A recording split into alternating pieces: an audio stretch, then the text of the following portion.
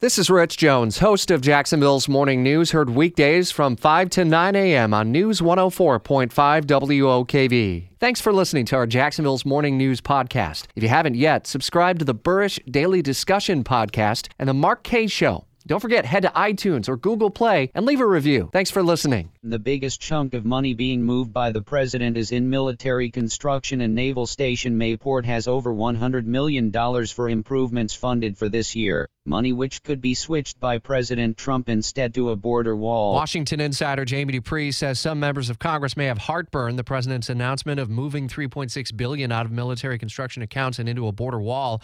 Lawmakers in both parties suddenly wondering if their project may be on the chopping block.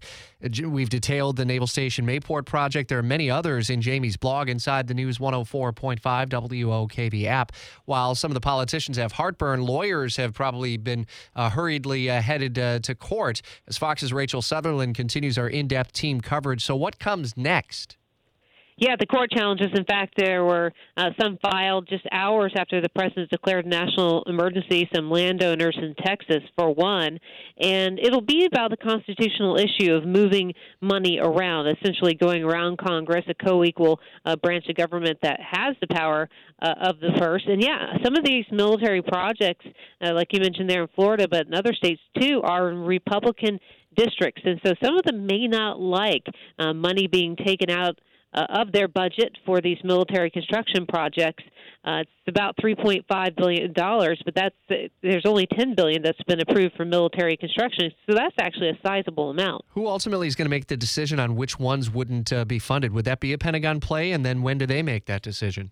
That's a good question. The White House has not made it clear exactly when or who will be affected by all of this. And before all that's decided, we could see there could be a stay issued from a court. As obviously going to be developing stories as we move through the week, and that's why Washington insider Jamie Dupree is going to continue to plug away and bring you updates. Even with the shutdown avoided, the House and Senate have no legislative business scheduled this week.